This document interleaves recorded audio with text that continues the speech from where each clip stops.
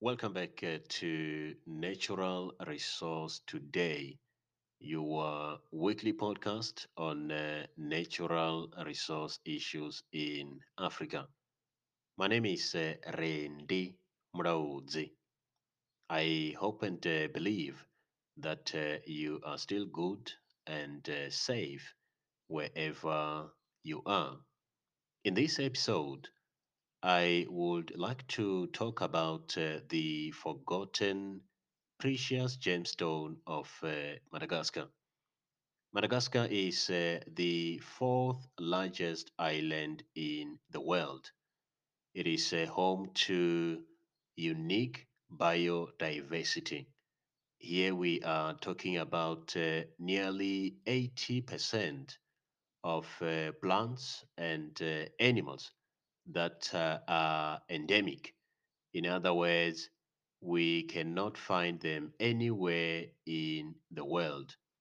Madagascar was a French colony between the late 1890s and 1960, with a population of under 30 million.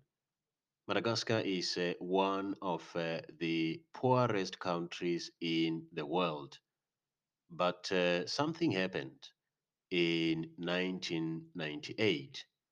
There was a major sapphire deposit discovery at a place called Ilakaka in the southwestern part of the country. It is about 210 kilometers north of the city of Tulia.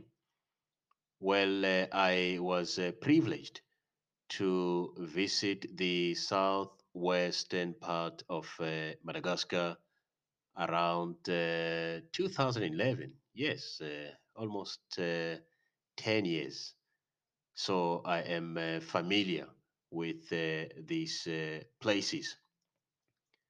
So in 2005 or 2006, Madagascar became the largest producer of sapphire in the world. The country is known for its blue sapphire, but other gems like yellow sapphire, green sapphire, and pink sapphire are also found in Madagascar.